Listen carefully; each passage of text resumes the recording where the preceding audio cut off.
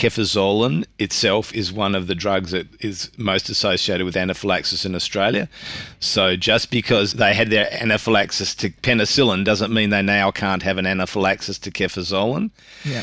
And we also know that with any penicillin allergy, that patients have an increased risk of allergy to other drugs. So even unrelated drugs, but that also extends to related drugs. So they are probably at increased risk of anaphylaxis to cefazolin than their general population.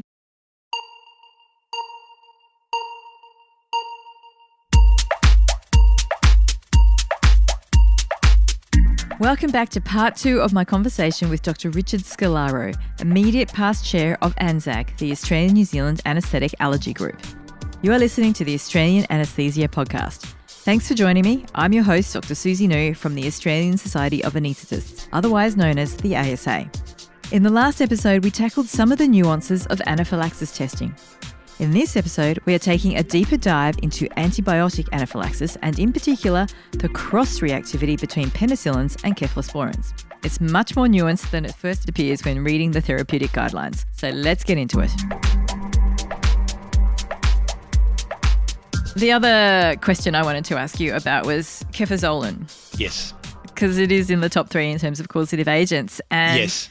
There was, I want to say recent, but actually it's quite a few years old now, there was some advice that came out from the therapeutic guidelines about penicillin and cefazolin cross-reactivities. So when I was a medical student, which was a long time ago, then what was... Not as long ago as for me. Then what we were taught was there was 10% cross-reactivity between penicillin anaphylaxis and cefazolin anaphylaxis. Yes. And now we're finding that those numbers are a lot lower. Yes. And that penicillin anaphylaxis or allergies even wane over time. I see that on not so recent publication from the therapeutic guidelines. They're actually advising that it's okay to use cephalosporins in people with penicillin allergies.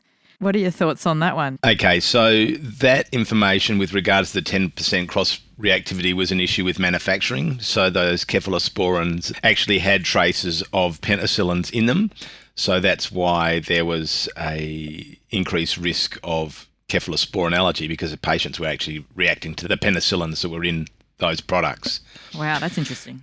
So with regards to giving cephalosporins to patients with penicillin, there's a number of guidelines that address the management of reported beta-lactam allergy. And beta-lactams, just to be clear, that's penicillins, cephalosporins and carbapenems. And monobactams as well. Monobactams, that's right. I knew that there's 4 categories in there. There's a number of guidelines, and those guidelines include those produced by ASCIA, which is the Australian Society of Immunology and Allergy. There's the European Academy of Allergy and Immunology, which has released guidelines. Also, the Joint Task Force on Practice Parameters, and that's a task force which is comprised of members of the American Academy and Colleges of Allergy, Asthma and Immunology, and also the therapeutic guidelines here in Australia. There was an article in the Australian Prescriber back in 2019, but those guidelines are obviously available on the therapeutic guidelines website. And all of these guidelines, as you would expect, take a somewhat a different approach to this problem. Do they all agree with 4 sets of guidelines? And no, there is an agreement, and they use a little bit different language and talk about different things that are important. Regarding allergy in general, though, it's important to take a good history first. So what were the actual symptoms? When did the event occur in relation to taking the suspected antibiotic? What treatment were you given for that? Did you end up in hospital needing an adrenaline infusion, or did you just have no issues whatsoever? When did the reaction occur? Like, how many years ago did it happen? Is this something that's happened relatively recently, or this happened when you were a teenager or even a child? What drugs were you actually given? Often patients will say they've got a penicillin allergy when in fact, when you dive in deeper, it wasn't actually penicillin they got given, or they'd have no idea what drug they actually got, and they've always just said it's a penicillin allergy. Or that they've been told by someone else in their distant past that they had a reaction to penicillin, and they're not even sure that it even happened. That's the most common story I hear. It was like, I had a virus as a child. I think I was given amoxicillin, and I think I got a rash. I don't really know. Yeah. Yep. And what antibiotics have you had since? I had a patient the other day who told me about their penicillin allergy and told me 2 weeks ago in Bali they had Amoxil and not had any problems. Under those circumstances, they've given themselves their own challenge, and you should actually remove their allergy from the record in the hospital if you possibly can do that, so it doesn't continue. And you should inform them that's what the story is, so that the patient will be their own advocate. The education's important so the patient can receive those appropriate antibiotics in the future. On the lesser end of the scale, if a patient suffers nausea and vomiting, diarrhea, headache, say the family member had a problem with a beta-lactam, basically you can say that those people pose the same risk with penicillins, cephalosporins as the general population, and you should remove the label if they've had any of those non-specific symptoms. They still obviously stand a risk of anaphylaxis because anaphylaxis can happen de novo to any agent that we give, so they're still at risk, but there's no reason not to give them. Also important that all rashes are not equal. And if there was a severe cutaneous reaction such as Stevens-Johnson syndrome or DRESS or TENS, then all beta-lactams should be avoided.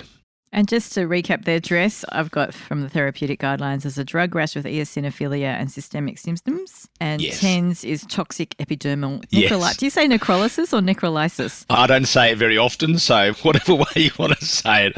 I'm not a stickler for pronunciations. TENS in pregnancy can mean something else. And in pain medicine, TENS is the transcutaneous electrical neurostimulation for release. So TENS in this case is the nasty skin reaction. Yes, so all nasty skin reactions. And in those circumstances, you shouldn't be giving a patient a beta-lactam again under any circumstances. To find a bit about this, you should ask them about the rash if it included any ulceration, including ulceration of the mouth and other mucous membranes, any blisters, sloughing of the skin, etc. So just to be clear on that, just say they got that severe skin reaction to a penicillin, you would avoid all beta-lactams, all 4 categories of those antibiotics that we mentioned before. I'm not absolutely specifically sure about the carbapenems and the monobactams, but I would be seeking advice from an immunologist. If you don't have a local immunologist, you need to speak to an immunologist who's more distant to get advice. These drugs cause death. And it's not that infrequent, and it's something you should be not playing around with. You should be speaking to someone who's got a lot better knowledge than yourself. Yeah, good point. I've seen Stevens-Johnson's in an ICU setting, and it's not been a very pleasant condition to manage. Yeah, it's pretty awful. Yeah, they are fatal a lot of the time. So, yeah, it's really important. And so just to be clear, the carbapenems are things like meropenem, imipenem. Yes. And the monobactams. You're going to be stretching me there. There is one drug. There is one drug that's a monobactam, but I can't remember exactly what it is. I'm sorry, Susie. I've got aztreonam. Yes, aztreonam. Yes, and using the power of word search inside the task force document, their consensus statement 18, we suggested in patients with a history of penicillin or cephalosporin allergy, aztreonam may be administered without prior testing. But that is for immediate type sensitivity reactions, not delayed type such as the Stevens-Johnson syndrome. And again, I would say that under those circumstances, I would definitely talk to an immunologist. Yep, perfect. Okay, so for those ones that we're most commonly seeing, the people who are saying that they had rashes in childhood, we can go forth accepting that the risk of further cephalosporin would be the same as the general population. Yeah, so again, just need to ensure that it was actually a penicillin as opposed to a cephalosporin.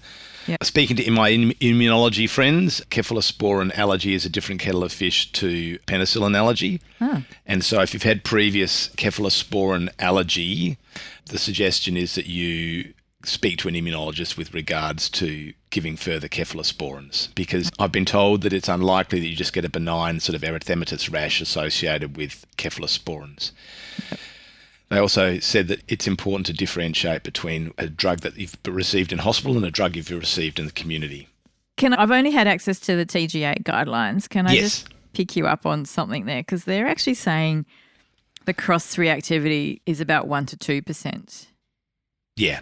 So beta-lactams have side chains in the R1 and R2 position. And we know, for example, that Keflex and the aminopenicillins, which share a similar R1 side chain, so that's ampicillin and amoxicillin, have a significant degree of cross-reactivity. Okay. So if you had a type 1 hypersensitivity reaction associated with amoxicillin, you could well do the same with Keflex. Sure. And type 1 hypersensitivity being? Urticaria, angioedema, bronchospasm, hypotension, tachycardia. So So all those sort of classic anaphylaxis kind of all features. those classic anaphylaxis type reactions. So in some parts of the world, like in the United States, the cross-reactivity between the drugs such as Keflex and aminopenicillins is not that high, but in Europe it is higher. And in Australia, it is higher, and that just shows that there are regional differences in allergy around the world, as has been the example with neuromuscular blocking agents. Interesting. The therapeutic guidelines say that also penicillin allergy wanes over time. So if someone hasn't had a reaction in the last 5 years, you're reassured in going ahead as well. Yes, again, if you're going to give them a cephalosporin as opposed to a penicillin. Remembering that's penicillin allergy, it's not cephalosporin allergy. So penicillin allergy wanes. We're not quite so sure about what happens with cephalosporins at this stage. Yeah. If they've had penicillin and it's been a reaction more than 5 years ago, you're probably okay to give them a cephalosporin. Probably okay, as the guidelines say. But I would suggest that you need to know what the penicillin was. Yep. And you need to be comfortable that they don't share the same side chain. Okay, right. So you need to go through and have a look at what the side chain similarities between that drug and something else might be. So you just need to be a little bit careful. Yep. So because that's a bit unclear, because say you had a child who had a rash to amoxicillin, it was pretty clear. Yep. And they're now an adult, so more than 5 years has passed. Yep. The way I read the therapeutic guidelines is it would have waned. So I'm actually okay to even try amoxicillin again if I wanted to. Yes, you are. You're safe. Yes, you are safe to give amoxicillin again, probably under those circumstances, but probably not in an operative setting. You don't want someone developing a rash and issues during their operation when they've then had a number of other drugs. Yeah. And so you're not sure which of those agents is a cause. And so if you're going to give, it's safe, obviously, for them to have amoxicillin as a one-off drug. It's always a bit difficult when you start giving drugs so that the patient's got a history of a rash, and then if they develop a rash during their operation, what's that from? Exactly. Sorry, given what you said about the side chain, amoxicillin having a similar side chain to cefalexin. Oh, Cefalexin. Yes, not cefazoline. I feel like that's the issue, I need a side chain cheat sheet to get my head around all of this. Yes, you do. So I wouldn't give them cefalexin, but I might be more confident giving cefazolin. Yeah. So the situation with cefazolin is that it's got a unique side chain. And the Joint Task Force on Practice Parameters states that cefazolin can be given even in documented penicillin anaphylaxis. Mm-hmm. And that's the US guidelines. That's the US guidelines. So that's been published more recently than European guidelines and the therapeutic goods guidelines. And the ASCIA guidelines don't particularly talk about giving cephalosporins in penicillin allergic patients. Those documents are relatively separate. The penicillin document talks about penicillins. The cephalosporin document talks about cephalosporins. If you've got an allergy to penicillin, then cefazolin is likely safe to give. Okay. As the task force says, even in the cases of anaphylaxis. Great. All right. So that's really clearly answering that specific cross-reactivity question. Yep. And as you say, the question is, how do you know that you're dealing with exactly those two agents? You're dealing with cefazolin if you're the one administering it, but you're not sure what you're dealing with in terms of the prior reaction to the prior drug. Yep. And as we know, as I stated earlier, cefazolin itself is one of the drugs that is most associated with anaphylaxis in Australia. So just because they had their anaphylaxis to penicillin doesn't mean they now can't have an anaphylaxis to cefazolin. Yep. And we also know that with any penicillin allergy, that patients have an increased risk of allergy to other drugs. So even unrelated drugs, but that also extends to related drugs. So they are probably at increased risk of anaphylaxis to cefazolin than their general population. Right. But you can't avoid all antibiotics, obviously, in someone who's had a penicillin allergy. So you still got risk of causing anaphylaxis under those circumstances. Okay. All right. Yeah. And the mechanism, as you say, is thought to be just an increased risk of anaphylaxis in general, not specifically a cross-reactivity issue. Yes. Gotcha. All right. I learn something every time I talk with you, Richard. Thank you. Yep. So I guess my final statement would be that obviously this is a complex field and there's a lot of nuance in this field and it's evolving. The guidelines have been evolving over time and it's best to understand a few key points. Yes. Don't be overly confident that you remember the complexities correctly, and if you're not certain, seek advice. Yes. Good tips. And I think if the guidelines are updated or as information becomes emerging, I'd love to revisit this with you in a podcast for sure. again, because I think it really helps, as I say, if you can explain it to a fifth grader, then hopefully it sticks a bit better. All right. I think that's nailed it. That's nailed penicillin, ceftriaxone, cross-reactivity for me. Yeah. That was the other thing. In the therapeutic guidelines, they make a very nice sentence that basically we should always be weighing up the particular benefits and harms of an antibiotic or any treatment actually that we're giving. Yes. And a prophylactic antibiotic may not be indicated for the particular kind of procedure that we're doing. Yes, and it's hard with those decisions because we don't, as anaesthetists, don't necessarily have control of that situation. And I'm sure many of us have been asked to give antibiotics when we don't feel that they're indicated, but it's hard to mount that argument against a person who's got care of the patient and also possibly has more up-to-date knowledge in their field than we might have. Speaking about narrowing of your field, obviously we're not aware of all the microbiological issues associated with every particular operation.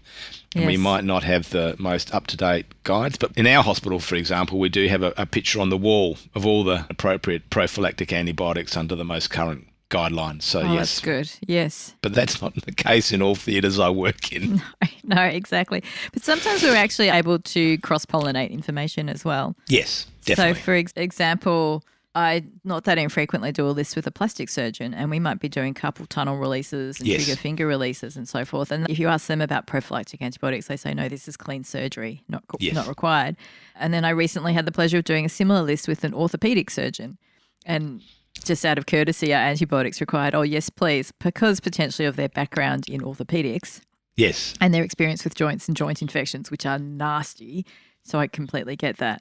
But then when you point out to them, oh, the hand surgeons don't use antibiotics for this kind of surgery, then it just gives them a moment to pause about why they are recommending antibiotics in this situation. Yes, it might give them time. Their immediate response might be the same, but they might reflect on it for later use. Yes, I think it's a very valid point that we should always raise our concerns with our surgical colleagues when we feel that a treatment is maybe not in line with current guidelines. As a patient advocate, we do have a responsibility, but it can be difficult. Exactly. All right. Look, thank you once again. I think that's really clarified. Thank you very much, Susie. Thanks for the opportunity. Thanks for your time.